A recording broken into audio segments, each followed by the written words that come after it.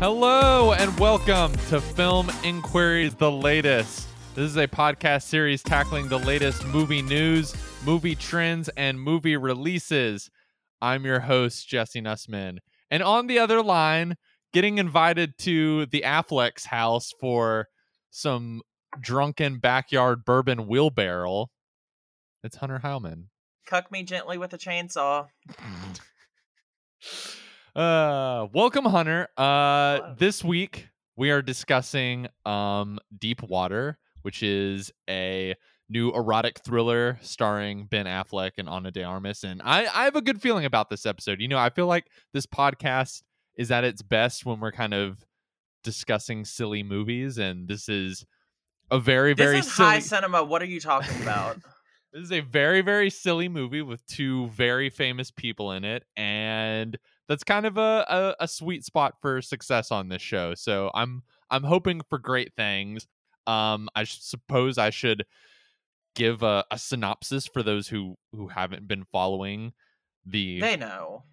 If you've been listening, you know, but just Yeah. in case this is your first episode, first of all, incredible episode for you just to jump in on. But if you aren't aware of Deep Water, it basically stars Ben Affleck and Ana de Armas as a couple in an open marriage that essentially allows the Ana de Armas character to flirt and screw and just be around town with whoever she wants.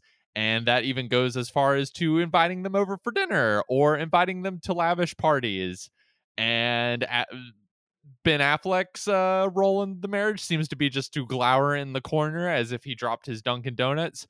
But that glowering turns to maybe a larger suspicion / elephant in the room when various lovers of Ana de Armas began dropping like flies, and there's this running question through the movie of, does Ben Affleck's character maybe have something more sinister up his sleeve? So I first want to toss to you, Hunter, just general thoughts. What did you think of this movie that I think we've been kind of salivating over ever since the early days of the pandemic when we found out that Ben Affleck and Ana de Armas were dating? They're not anymore.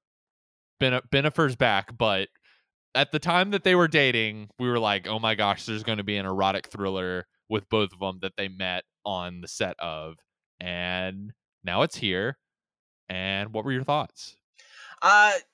This movie is kind of wild. It's wild. It's pretty wild. It's very much so. I mean, it's that kind of.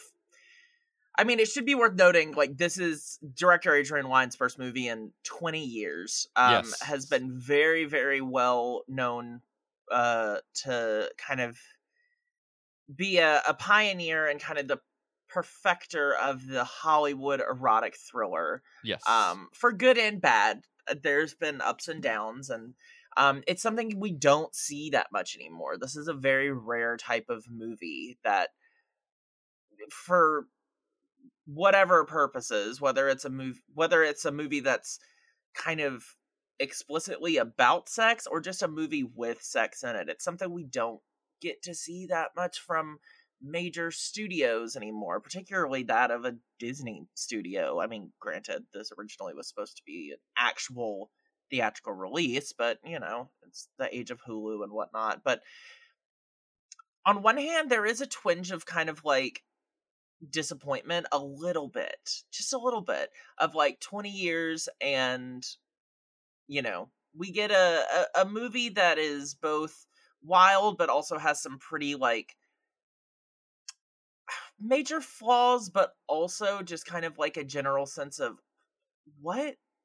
Yes. Like, I would say this is a movie that I do not think is very good at all, but I think with the right mindset it can be enjoyable in stretches. And I would say I had a similar reaction to you of, as soon as it was over, was just kind of like, I was expecting a ridiculous time, and you know, like a couple of the Adrian Lyne erotic thrillers, and this is generally like this genre as just sort of like fun, throw back a cocktail and have a wild ride. And the movie doesn't need to be great, but it can be just sort of like fun and sexy and ridiculous. And I would say this movie was more just sort of like a lot of very strange choices that I think are mostly down to the script that we will talk Yeah, about, that just at the very end I was just kind of like, what was that? What was that a yeah. movie? I don't think that was very good, but I'm a little like fascinated to talk with that about that with Hunter, because I have like 4 pages worth of questions at the end of watching it. But also at the same time, again, I'm returning to this idea that we do not get this type of movie very often. So even Mm-mm. nowadays, when it is something that like is objectively kind of mid at, just kind of right there, it feels like something new. It feels like something fun and fresh, despite the fact that it is something we've seen before. Well, actually, you know what? I'm going to argue it's not something we've seen before, but it is not something that necessarily always justifies itself and justifies its storytelling choices. Um but also at the same time, it's like this is a pretty big esteemed cast, even Yeah. outside of Ben Affleck and Ana de Armas, and they just get to have fun doing stupid, silly, over the top, weird, twisty shit. And on one hand, there was a part of me when I was watching it, I was like, "This has Gone Girl vibes." And then then I like started researching because I didn't know this was based on a Patricia Highsmith novel. I love Yeah. Patricia Highsmith. Who wrote Talented Mr. Ripley, which Yep. has been turned into a hmm great movie with Matt Do- Damon. he, she's done a lot of great stuff. Didn't know this was one of hers.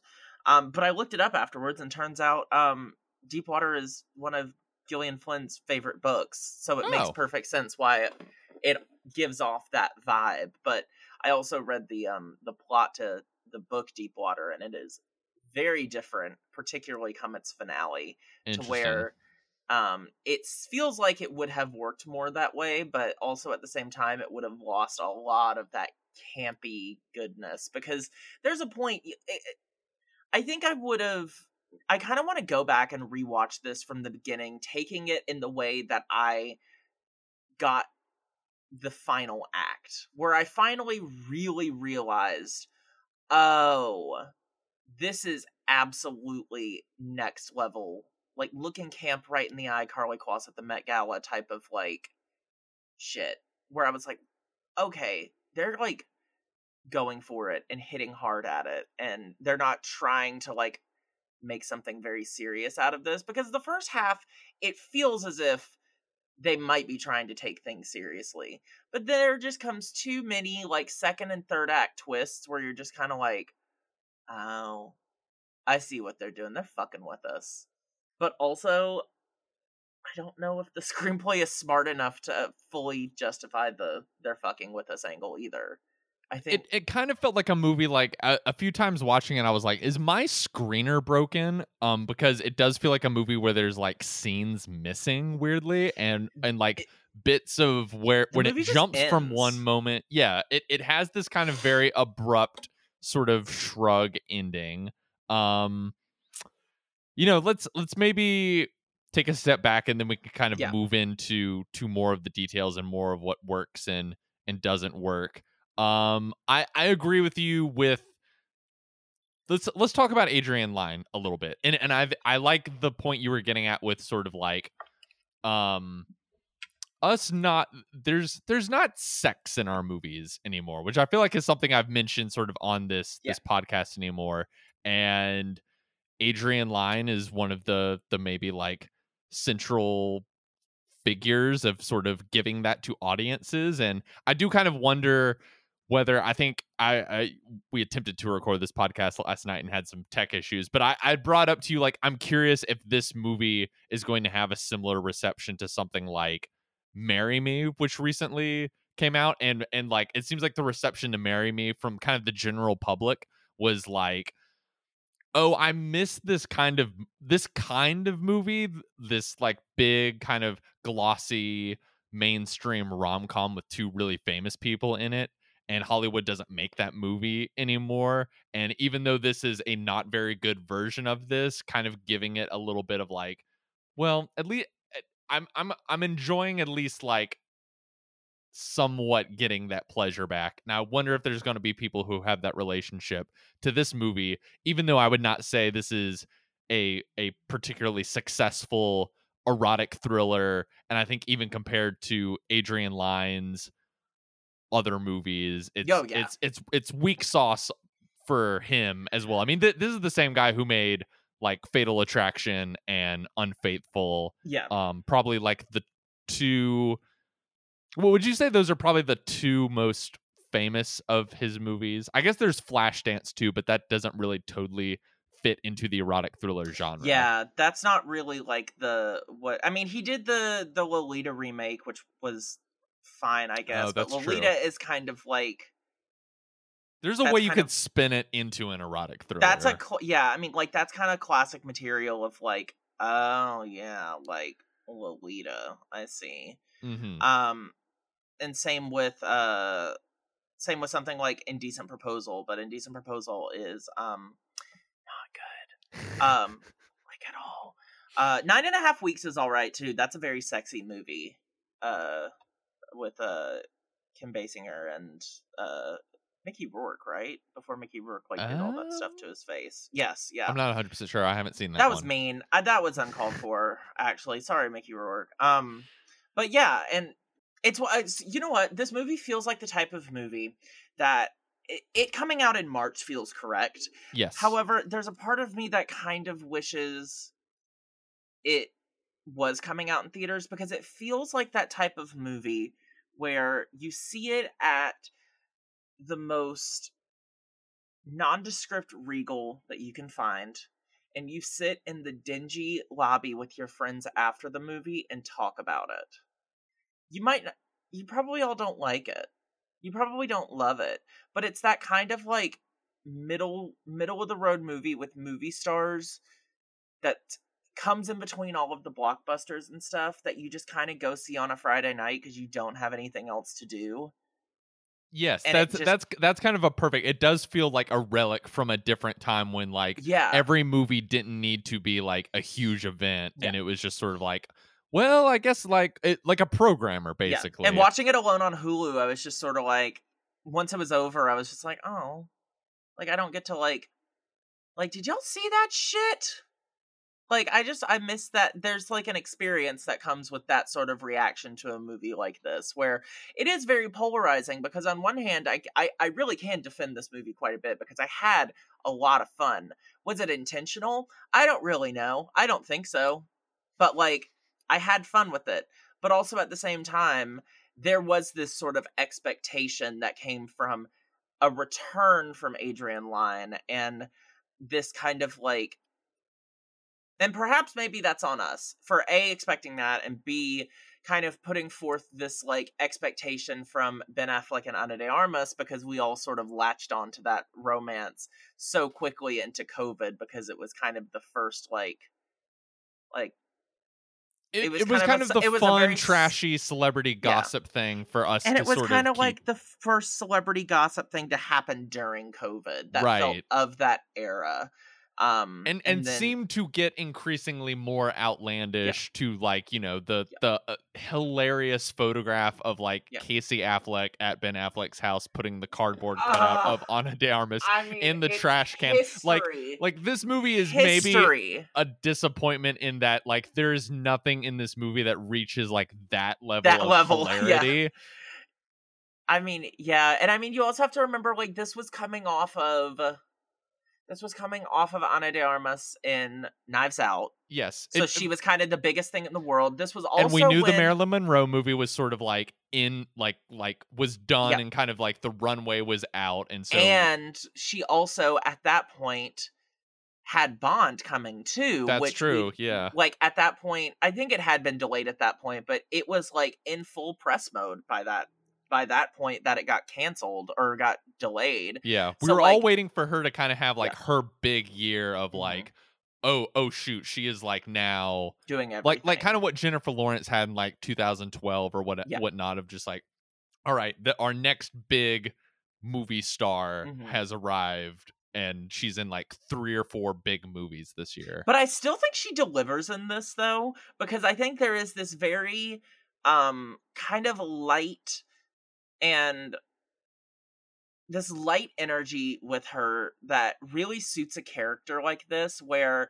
she's doing objectively kind of awful things, and yet there is this like doe-eyed, like soft-spoken quality about her that you're always just like, oh, you come back to her, and it makes it kind of a little bit more understandable as to why Ben Affleck is putting up with the shit that he puts up with in this movie. Because it does get comical of like, oh my god, just leave her ass. But That's also maybe at the where same I'm gonna disagree, but kind of Really? agreeing with you. Or no, of disagreeing in like I don't think there's any shred of this movie where I buy that he's staying with her. That's where I was going. But of like I will say she is like playing to the back of the rafters. She is chewing Yes. the New Orleans old plantation house scenery. She Like, she has is like broken all of her ripping teeth. a whole leg off of that like rib roast and is just like That gnawing. buffet in the bathroom. Yes. Like, I mean, she is not subtle here. And the way that she has delivered other subtle performances in Blade Runner and Knives Out. Like, this is something like, I feel like she's having fun with this, though I'm Sure, not yeah. 100% sure that everyone around her knows that she is delivering that, when I think other people in this are delivering a little bit more like straight-faced. And I think it's a weirdly calibrated group of performances. Yeah. Oh, this is a weird cast. It's huge. It's a stacked cast, but also which we'll get into it with like the collection of people like makes no sense, but we'll get to that later. It gives very much so like a high school textbook of like, we have to like really force this idea that all of these people are all friends, and it's all like super diverse and out there, and like, oh yeah, we have this and this and this, and it's like, yeah, but also at the same time, I don't buy it. I don't buy the world that this takes place in. It's beautiful, it's stylish, it is sexy, but also I don't buy the fact that any of these people would ever fucking hang out in real life. I don't know if I even 100% buy the fact that Ben Affleck and Ana de Armas are like really a couple in this. No. I bought it more in real life than I think I bought it in this movie. Yes, I would say my two kind of biggest problems with the movie. I think my biggest problem is, I think for a movie like this to work, you sort of have to buy the sex at the center of it. Like, there's not a ton of it. It's sexy in its feel.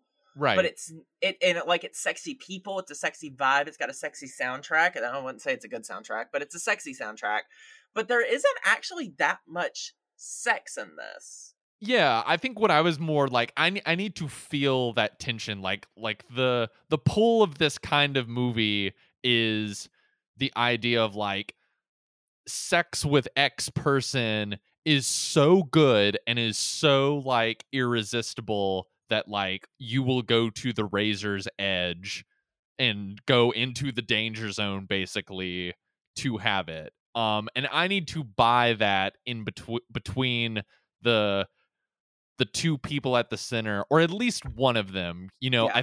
I think comparing this to other Adrian Lyne movies, you know, like something like Fatal Attraction. Like Fatal Attraction has some kind of like silly over the top places it goes, but I think what makes that movie but you great know Glenn Close is throwing good pussy in that. You know that she's like, that's the thing. It's like, you buy it. Yeah, I totally buy that she is just irresistible to Michael Douglas, and you know, the great kind of pop psychology of that movie is like, Yeah. you know, men and women viewing it differently, of like, you know, a lot of female audience members who saw that when it came out in the late 80s being like, no, this is tragic. Like, this guy basically uses her, and then she's like, she feels abused by this guy because he basically just like sleeps with her one night and then treats her like trash, and she like really liked him and is now getting her revenge. And so you even though that movie goes to kind of over the top places, the psychology of both of those characters and the way that they could find themselves in that situation makes 100% sense. And even something like Unfaithful, I mean, Unfaithful is a movie that gets really, really silly in like its Yeah. last third, but like I love the Diane Lane performance in that movie so much, and I think like the key to it is like you totally buy through her performance that the sex with whatever that like weird French guy who like collects Oh, books or Oliver something, Martinez, like the real sexy, the sexy French a like like person model that who doesn't like has exist in no the world, like business being in this world. yeah, I have a loft in Soho, but I just sort of like collect books and sell them Yeah. every now and then. And like absolutely like is like whispering sweet nothings in Diane Lane's ear, and like it's one of those things where you're like, I get it. I mean, Richard Gere is also very attractive, but Jesus Christ, this man is steamy. Yeah, And you just, I mean, I'm thinking of there's like the scene where after she first sleeps with him, where she's riding back home on the train and she's like reminiscing on it, and she's like getting excited by just sort of thinking about it all over again, and even starts kind of like tearing up a little bit in excitement and kind of like fanning herself a little bit, and just you understand so much of the like irresistible attraction of like through Diane Lane's performance and how giddy and lustful she feels in that whole movie essentially. Yeah, and I mean there's definitely like a level of elevation I think with her performance, and that kind of, even though that movie is silly in a similar way that I think this is, I think she goes so above and beyond like what is being asked of her. And even though I do enjoy some performances in this, particularly I enjoy Ana de Armas's performance, it doesn't have that level of like, okay, she's like here to work. It's just kind of like I feel like everyone here is just having a very good time in New Orleans shooting a movie, not knowing what COVID is, and I don't know, it just sort of, yeah, I mean, I bought Diane Lane and Richard Gere as much as I bought her and Oliver Martinez, or at least I bought the temptation she had. Yeah. And I I never think you really buy that like there, even though Richard Gere is like a very objectionably handsome man, like there is something about him in the beginning of that movie where you're like, I mean, I get it, Diane Lane. sexless. He's kind of boring. And Yeah.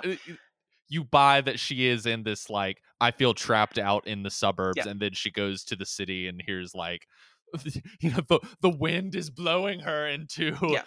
the life of this French man. But here, like, I think for this movie to really work for me, and it's weird, right? Because like we know they actually wound up dating, so there is a kind of like meta read that I feel like a lot of people are going to view into this of like where does the fictional couple end and the real couple begin. But there's I just never bought why the Ben Affleck character, who we have to get into in a minute because that character doesn't even make sense to me. There's so many like weird little details about that character that I'm like, this feels like you just were like picking random things out of a straw hat or something as like character traits. And I totally understand the idea that everyone wants to fuck Ana de Armas. Trust me, I get that fully. But what I don't necessarily understand with this is the fact, or I just don't understand the dynamic between her and Ben Affleck. And I think in a book like what Patricia Highsmith wrote, I feel like with the right casting and with the right adaptation or adaptation of the source material, whether you want to keep it back in the 50s when it was written or update it, there is this sort of like, there is this unbelievability to the couple here where I'm just like, I don't believe that you are as sexless as you are, and I don't believe that you would necessarily put up with the shit that you're being put through. If you were a little bit more, if he was a bit more pathetic in this, like if he was played by an actor who didn't have that kind of like kind of almost intimidating but charming toughness that Ben Affleck has, I could maybe understand the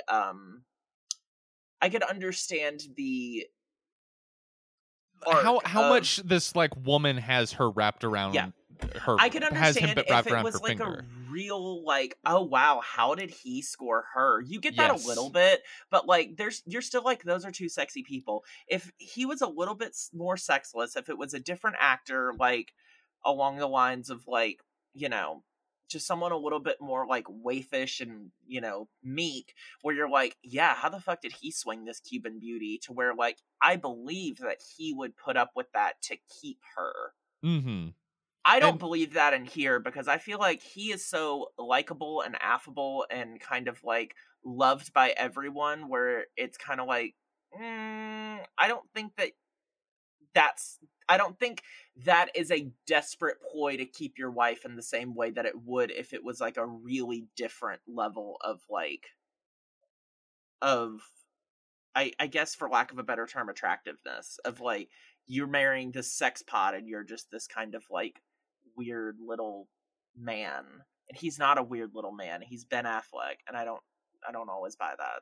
yeah, he always seems more just sort of annoyed with her in this movie Yeah, than kind of it's like like bitch, you signed up for it. it's not even like even wanted a little bit more of that kind of like searing jealousy underneath. Like that is something to even kind of get back to Unfaithful, that like you kind of buy with in terms of like buying the psychology of these characters in these movies. Like you buy that with Richard Gere, in which sort of like helps you go with some of the sillier directions that movie goes in its last third. But here there's just a way of like Affleck and Ana de Armas's reactions in this movie where she is like drunken and just flaunting these men around and like standing up on tables and breaking it Own down and it. stuff.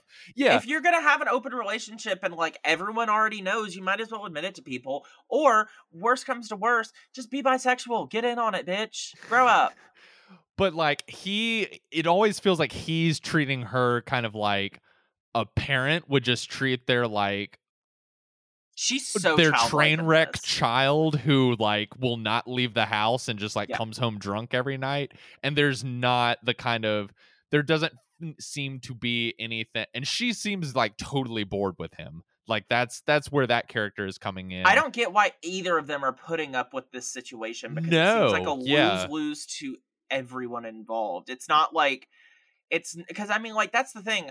Open relationships can work for certain people and there can be this like I don't know, this kind of understanding of like I can see where this couple decided this would be the best or like I can see how maybe at first that was like a good decision but now Ben Affleck's kind of walking it back a little bit in his mind, but there's never a point in this where I'm like how did any of you guys decide on this? Right, because I mean, I love that you brought that up about her too, because that is the other missing piece of this. Of throughout most of the movie, except for like a couple scenes where Ben Affleck kind of is randomly outgoing enough that she thinks like, oh, okay, now he's reaching my level. She just seems like she's not happy in that situation and like doesn't want to take care of their daughter and doesn't want to like sleep in the same bed as him. And And it's like so the it daughter becomes is the one thing that I would be like that's what's keeping you around. It's like she doesn't even fucking like her. right. It's like I don't She understand hates why that little she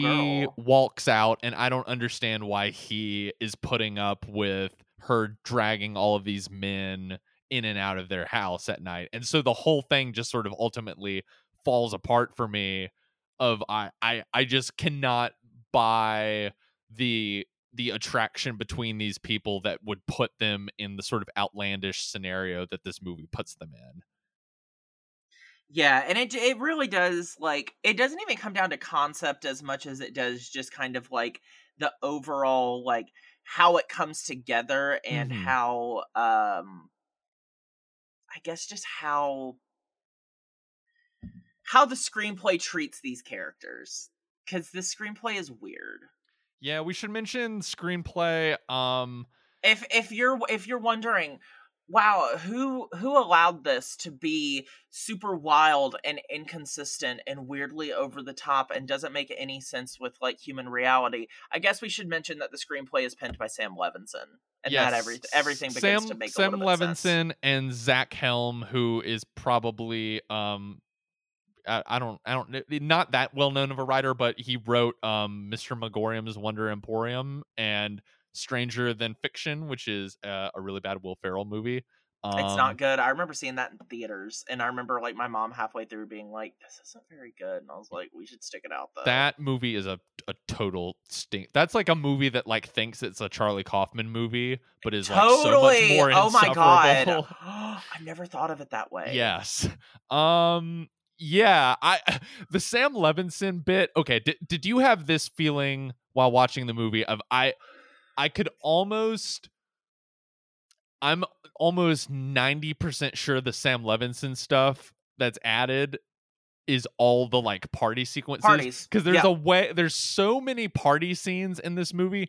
And I mean, Adrian Lyne, just to kind of dip back into that a minute, I mean, he's from this, I think of him in this sort of like generation of directors like the Scott brothers, Ridley and Tony, or Joel Schumacher, kind of these filmmakers that come from like either an art school world or an advertising world, and putting these big, bold, flashy, slick, sexy aesthetics into mainstream Hollywood movies. And so with big actors. yes, and so this movie like looks incredible in a lot of places, and all these party scenes like look lavish and wonderful, and just have like the way that like they're lit, and all of the like where exactly like the food is and the drinks, and like there's even It's like the world's a big weirdest IKEA like yes staging.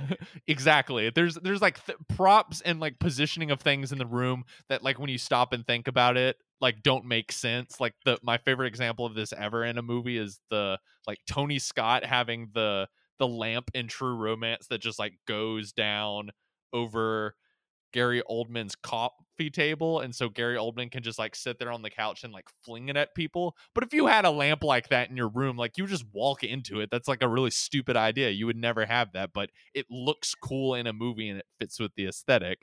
But it is just funny, like for as lavish and kind of like cinematic as a lot of the party scenes look, I just kept thinking it does feel like the Euphoria party scenes, and that it's just this like random collection of people where you're like, do all of you really hang out? And yeah, how is Ben Affleck and Ana de Armas at the same party as Lil Rel Howery, Tracy Letts, Dash Mihawk, and like who else is in this? Oh, and Jacob Elordi.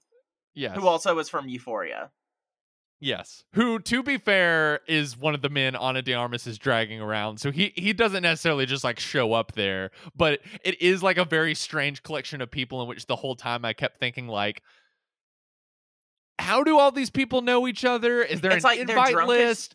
They're in their 30s. They're drunk as shit. Is this just a high. Gatsby thing where people just show Literally. up? Like, yeah, and it's like they're doing all the things that like the teenager. It's not like a very like stern adult cocktail party. Like it's not like no.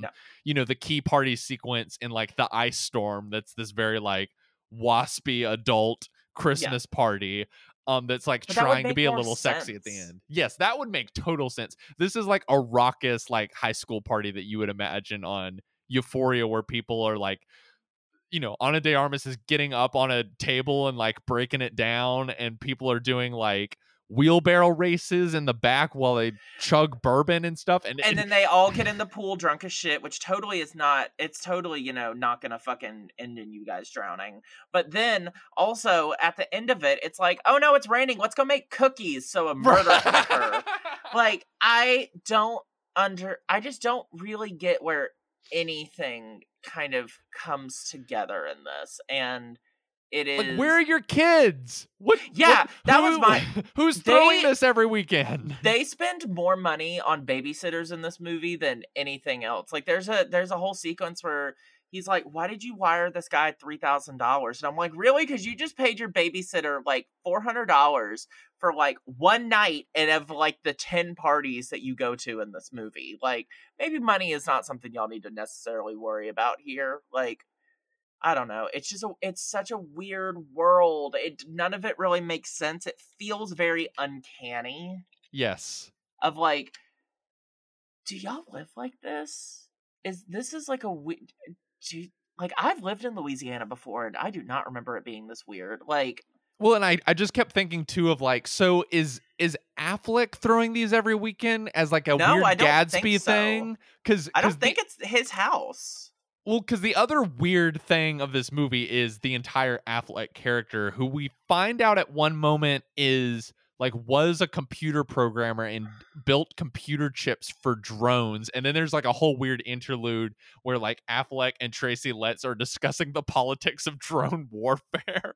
Yeah. And then but he's retired because he's made all this money off of building those chips. And so like theoretically he's super super rich and just has all these like weird hobbies. Like I guess Snails. riding your mountain bike around town isn't weird, but yes, he collects snails, which is like a weird detail that I kept thinking like this is gonna come back around To be like something. yeah, like there's the bit where like they're having the dinner with Ana de Armas's like boyfriend of the week. I forget which one of the That was men Finn it is. Whitrock. Okay, yeah, that's right.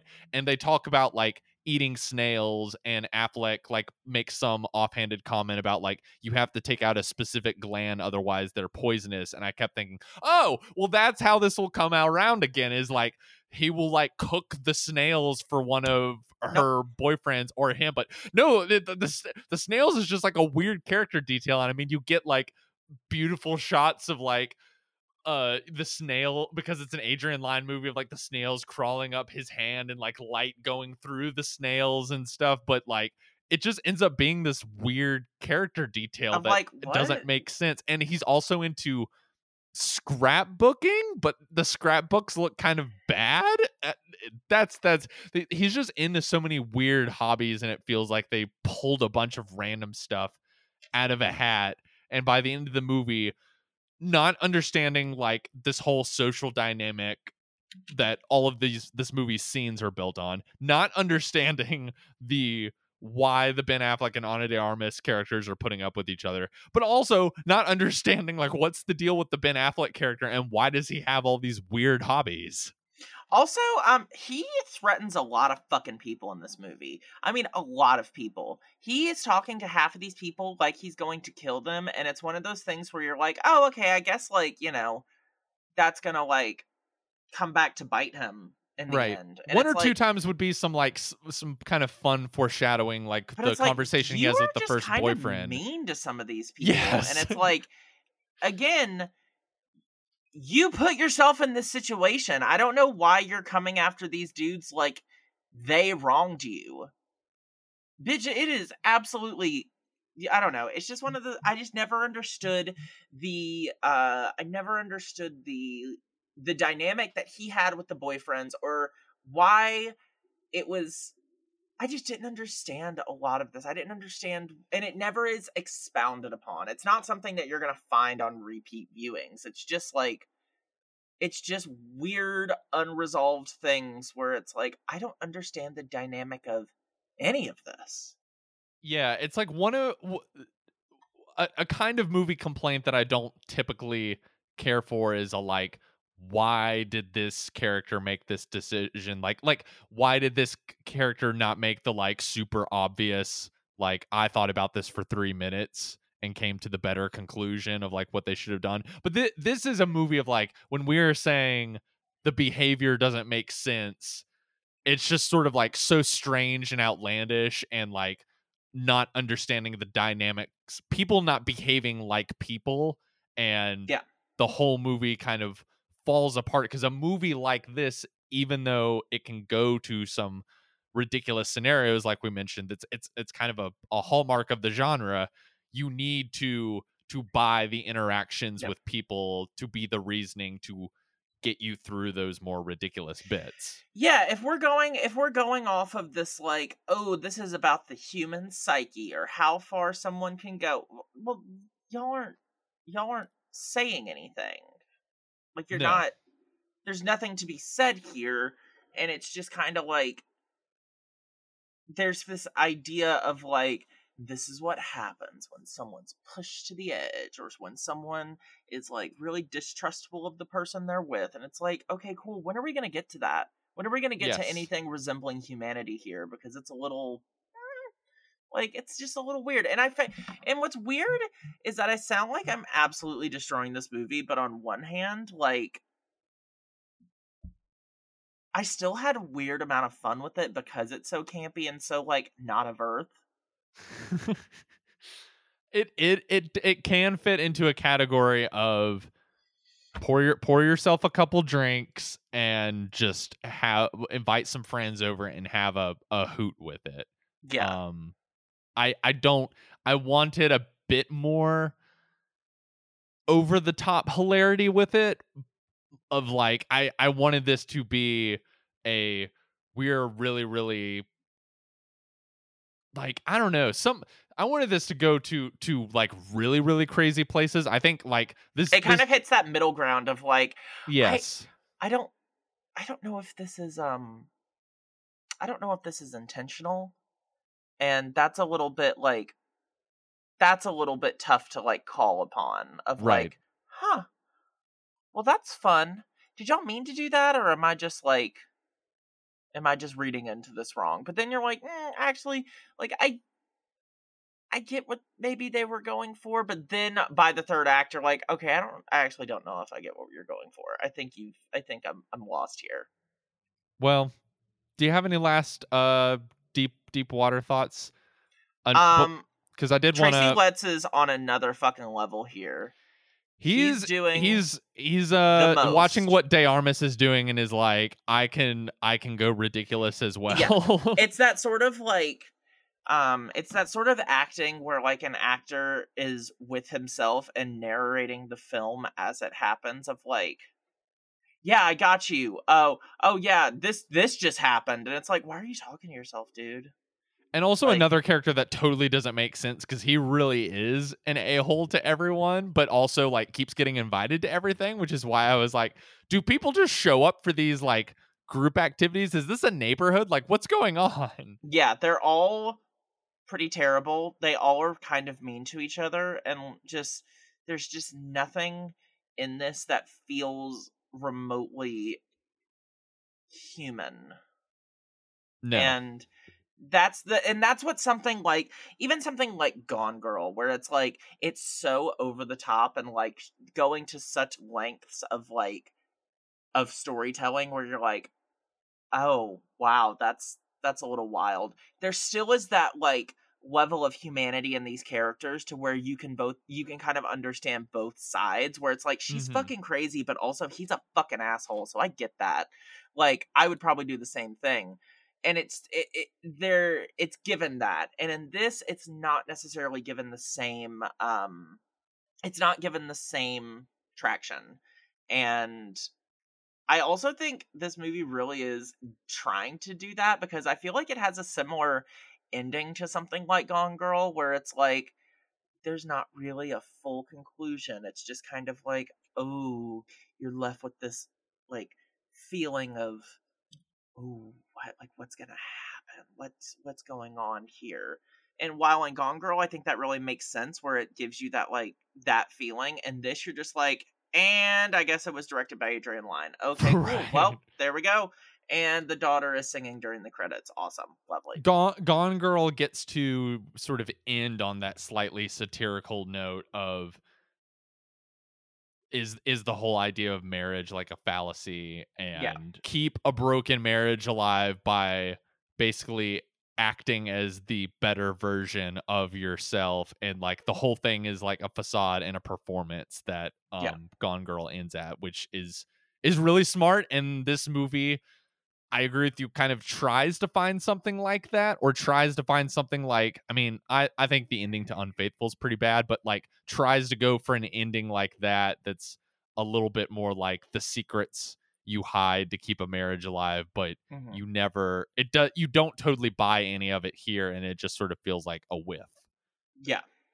I agree. Where it's just sort of like, I get what was going for here. I can appreciate it kind of as a camp classic, but I know in y'all's heart of hearts here that that's not what was the goal here. And that can sometimes, like, you can find sort of a beauty in that, but it's going to take a little while. Yeah. Well, let's maybe pivot to something brighter. You've been watching a lot of South by Southwest movies, so I just kind of wanted to, before you go, get some of your thoughts on what you've seen so far in South by Southwest. And I got a chance to see X, which premiered at Yeah, South by fuck Southwest. off. So I figured I'd talk about that a little bit, because I that's wish you also coming wouldn't. out this weekend. I'm not going to tell you anything like plot wise about it. I just wanted to I'm just get you mad. extra Okay, excited. so here's the thing. It actually has to do with my conversation. So I don't want to sound super ungrateful here. I love South by Southwest. I love getting to cover it every year virtually. There is something going on this year where studios kind of at the last second pulled a lot of their virtual offerings Mm-hmm. and left those who are covering virtual with a lot less choices. Actually, pretty much my entire assignment sheet got reassigned because they just weren't available, and it happened so last minute for a lot of these titles that um you couldn't put together a trip to Austin in that amount of time, to go see these movies. So unfortunately, with movies like X and Bodies, Bodies, Bodies and The Lost City and Unbearable Weight of Massive Talent and like Watcher, which is weird because it's going to streaming anyway, so I don't really know why they are holding that, or Apollo 10 and a half, like these the bigger titles of the festival that you're seeing everyone talk about. If you're not there, you're not getting to see it, which on one hand, sure, fuck it, I get it. You need to go to a festival to watch what's at a festival, but don't offer a virtual option if that's not the case. That being said, I have seen some good movies. The difference here is I haven't loved any movies this year in the same way that I loved movies last year when I Mm. actually had the virtual choices going on. When it comes to what I've seen so far, I would say the best one I've seen so far is a film called To Leslie, which is a drama with South by Southwest queen Andrea Riseborough, who is in a lot of South by Southwest movies every year. She's genuinely one of the most underrated actresses of her generation. I want her to get her flowers, even though getting one's flowers in this day and age means getting cast in a Marvel movie, and I want her far and away from that. So maybe it's fine just keeping her at a South by Southwest distance. But it can be a bit conventional, a bit kind of like I've seen this before, in the sense of it's a film about a woman overcoming like alcohol addiction and the influences she had on her family with that. But Andrea Riseborough's so good in it that I cannot argue with that at all. Another good one I saw is called Jethica. It's like a 70-minute micro budget little thriller that kind of explores what it's like when kind of explores the a quirky look at the afterlife after one character's dead stalker just comes back and just starts stalking them again, and they don't know why, and they have to figure out kind of the logistics of how ghosts work. It's very charming despite the fact that it sounds really dark. And then the last movie I saw that I would say that I quite liked is an Australian thriller called Sissy. It's a revenge thriller about getting revenge on the people who bullied you in high school. And on one hand, everyone in this movie is awful, but on the other hand, it's so violent and gory and kind of terrible that like you kind of root for that to happen to everyone. And it knows that. It's not one of those movies where it's trying to convince you to root for someone. It genuinely is just a bloodbath, and it's super fun. There have been other movies I haven't liked, and I'm not going to talk about them because I think that's rude and not really worth the time. But No, we should point people towards good stuff. yeah, Be exactly. positive. I will say one movie I saw that I didn't love. It's called Soft and Quiet. I didn't love it. I know some people have. It is going to be a movie that when it gets released, people are going to fucking talk about it a lot. Oh. It is so it's a film. It's a one take film.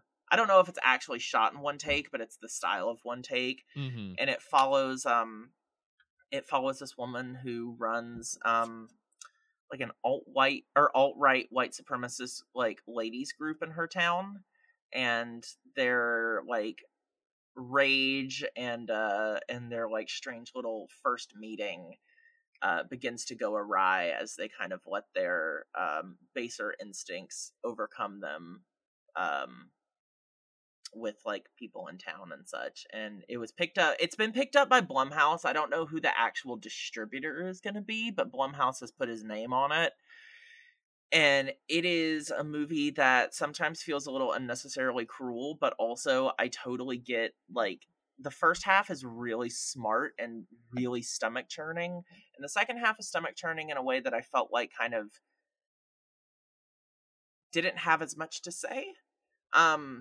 But is inherently terrifying because it does cover this kind of side of America that I think we, as people who are not violent white supremacists, would like to think is not as big of an issue as it is. But these are teachers and people you interact with every day that get together and do these really horrible things. And it's kind of a shocking movie, and it's one that I think maybe is worth seeing, but I just wish it kind of had gotten some of it together a little bit more. That's going to be the only one I talk about that I didn't like, because that one's just one that I think is one that's going to be talked about much later on down the line, but is a shocking and uncomfortable and sometimes a bit unfulfilling film, but one that I ain't seen a movie talk as explicitly or as just kind of uncomfortably about the issues of like white supremacy as this one has.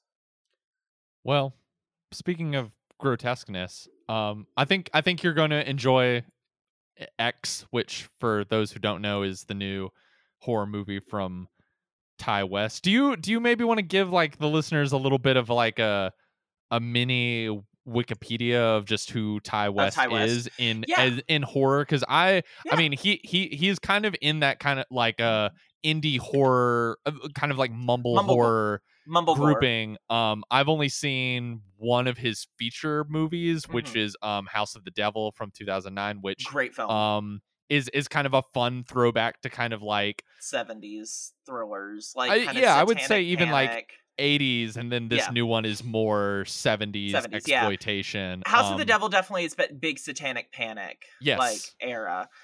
So yeah, Ty West is an actor, has worked really heavily in the kind of like late 2000s. It's called Mumblegore. It was a go off of Mumblecore, which was, you know, obviously pioneered really heavily by like the Duplass brothers and Joe Swanberg, those really low budget talk heavy indie films where everyone's looks like they hang out at like bars that only serve like the like weirdest PBR? of like the weirdest of indie beers. Like they all live in fucking Austin. Like the fact that it's all premiering at South by Southwest doesn't make any like is not surprising at all. But he's made some pretty good movies, honestly, and very underrated ones. Obviously House of the Devil, very fun one, that also watching it now. I watched it couple years ago. It's been a couple years, but it was after Lady Bird, and it's very strange seeing Greta Gerwig in such a very small role in that movie. But she shows up. Then there's The Innkeepers, which is probably my favorite of Ty West's films. It is just like a haunted hotel movie that, unlike a lot of his other works, which are really gruesome and really in your face when it comes to the gore aspect of it, this one really throws it back to a quieter, quite almost, I would almost say, a tender like horror film where you get these relationships between the three characters and the relationship they have to the haunted estate itself as this hotel closes after being open for so long, and these two people who have worked there for years kind of close it up for good. It's very creepy, and it's very like it's just kind of shiver inducing type of stuff, but it's very stylish as well, and quite sad in the end. And then he did a film called The Sacrament, which is a found footage horror film that plays directly into the still like Jonestown one. Yes, it is a play pretty much directly on Jonestown. Very much so, probably his most like indie feeling movie, but I really quite enjoy it. It's fun. It's one of the better found footage movies out there, and I think a lot of people don't think about it very much just because it was such a small release. But just fun. It is very much so. I mean, obviously super Jonestowny, but is a fictional retelling of it, so it can definitely lean into the horror aspect of it a lot more, which is really quite fun. And then his last film he did was a Western, actually, called In a Valley of Violence with Ethan Hawke and John Travolta, which I did not see. So I can't really say much on that. But X is obviously his new film, first one at A24, and this is a like very very heavy riff off of Texas Chainsaw Massacre, but also a look into kind of like the porn revolution of the 70s with like the Linda Lovelace and kind of Deep Throat era of adult film, and kind of combines them together. Haven't seen it, but I know you have. I've heard it's fabulous. It premiered at South by Southwest. A24 would not let me watch it from my home, so that's fun. But at South by Southwest, it was announced that it's the start of a new trilogy. Yes, I heard that there is like actually like a prequel that's already made, or already shot, done. It's a prequel with Mia Goth's character called Pearl, and yeah, and I'll say I think you'll really like it. I think what I texted you and a group that we're in is that it is the movie you want. I think unlike, you know, A24 knows how to sell a movie like this. They're a marketing really good at first at this point. Yeah, and I would say unlike some horror movies that they market, this is pretty much what you're getting from the marketing. Not to say that that's its own badge of honor, but you know, there is the hilarious thing that happens with A24 horror movies sometimes where they market something as one thing and it's maybe a little bit more austere and unconventional. This is, I would say, it is a fun, nasty, very very pulpy throwback to like 70s exploitation movies, whether it be something like Deep Throat or Texas Chainsaw Massacre. I mean, the movie that I thought of immediately after walking out was Grindhouse, the like Quentin Tarantino, Robert Rodriguez. I love like, Grindhouse. It is in that vibe of just a loving homage to obscene trash. And I say that as a compliment, and you know, just without spoiling any things, it you know, it indulges in all of the kind of over the top sex and violence that those movies did in the 70s.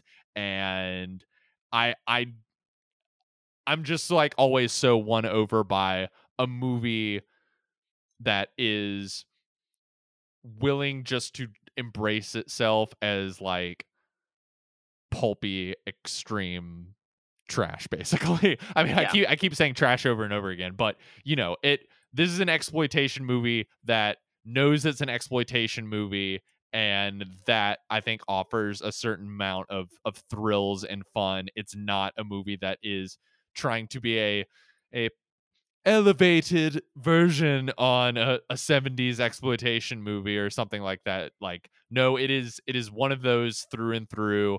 I had a fun time watching it as much as I felt like I needed to take a shower at the end, and the audience I saw it with was like really getting into it and screaming and hooting and hollering and laughing.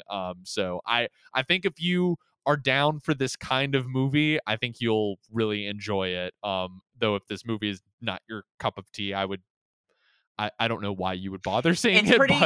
It's pretty easy to tell from the get whether or not this is your type of movie. Right. So I would say, instead of you know, firing up Deep Water at home this weekend, I would you know, if you want kind of fun trashiness, just go watch X in a movie theater this weekend. I'm seeing it literally like the second I get off work on Friday.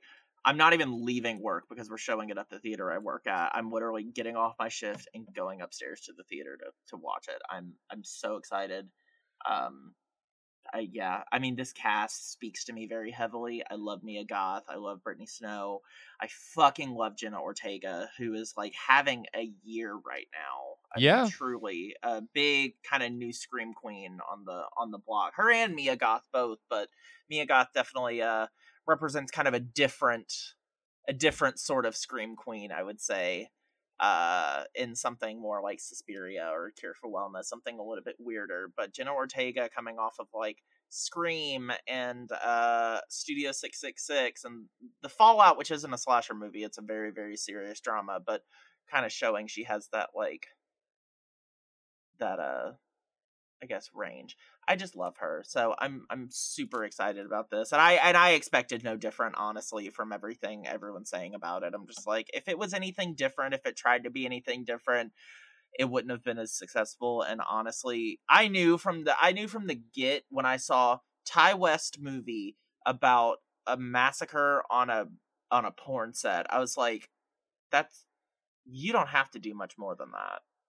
This movie, we kind of teased at it just based off of the trailers a few weeks ago when we did our Texas Chainsaw episode, but like this is a better, even though there's no chainsaws, this is a more better Texas Chainsaw, better at taking the baton and carrying on the legacy of Texas Chainsaw Massacre than the new Texas Chainsaw Massacre movie that came out this year was. The first review I saw of this movie out of South by Southwest, someone called it it was Texas TEXX or XXX.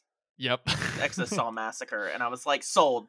There we go. I knew it was that. I knew it was gonna be that, but I needed some confirmation, and now that I know, I'm so stoked.